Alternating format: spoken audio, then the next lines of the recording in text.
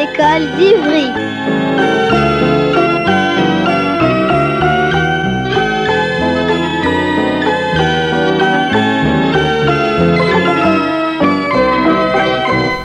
Bonjour à tous et à toutes. Nous sommes avec Eliana, Adam, Faisal et moi-même Kéana. Nous sommes en CM2A à l'école Maurice Thorez B et nous allons vous présenter le sommaire de l'émission du 25 mai 2023. Voici le sommaire.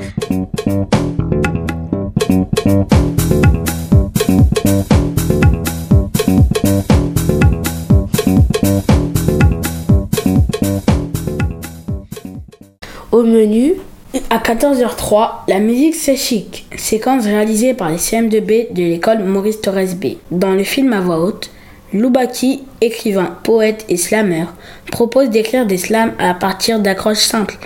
Les élèves ont fait de même. Écoutons leur slam.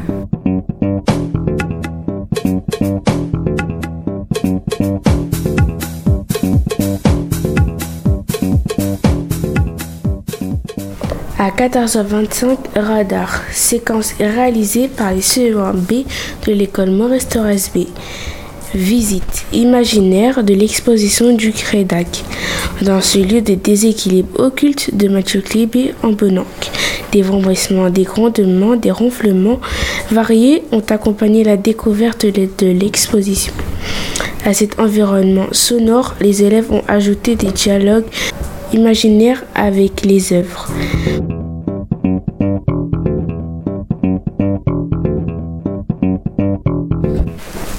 À 14h37, que pensez-vous des chaussons à l'école?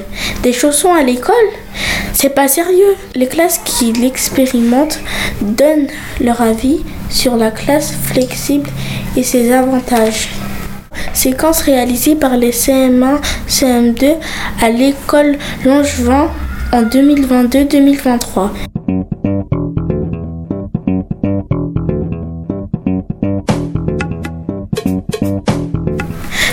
À 14h46, Dominique, infirmière auprès des classes élémentaires d'Ivry, répond aux questions des enfants sur la puberté.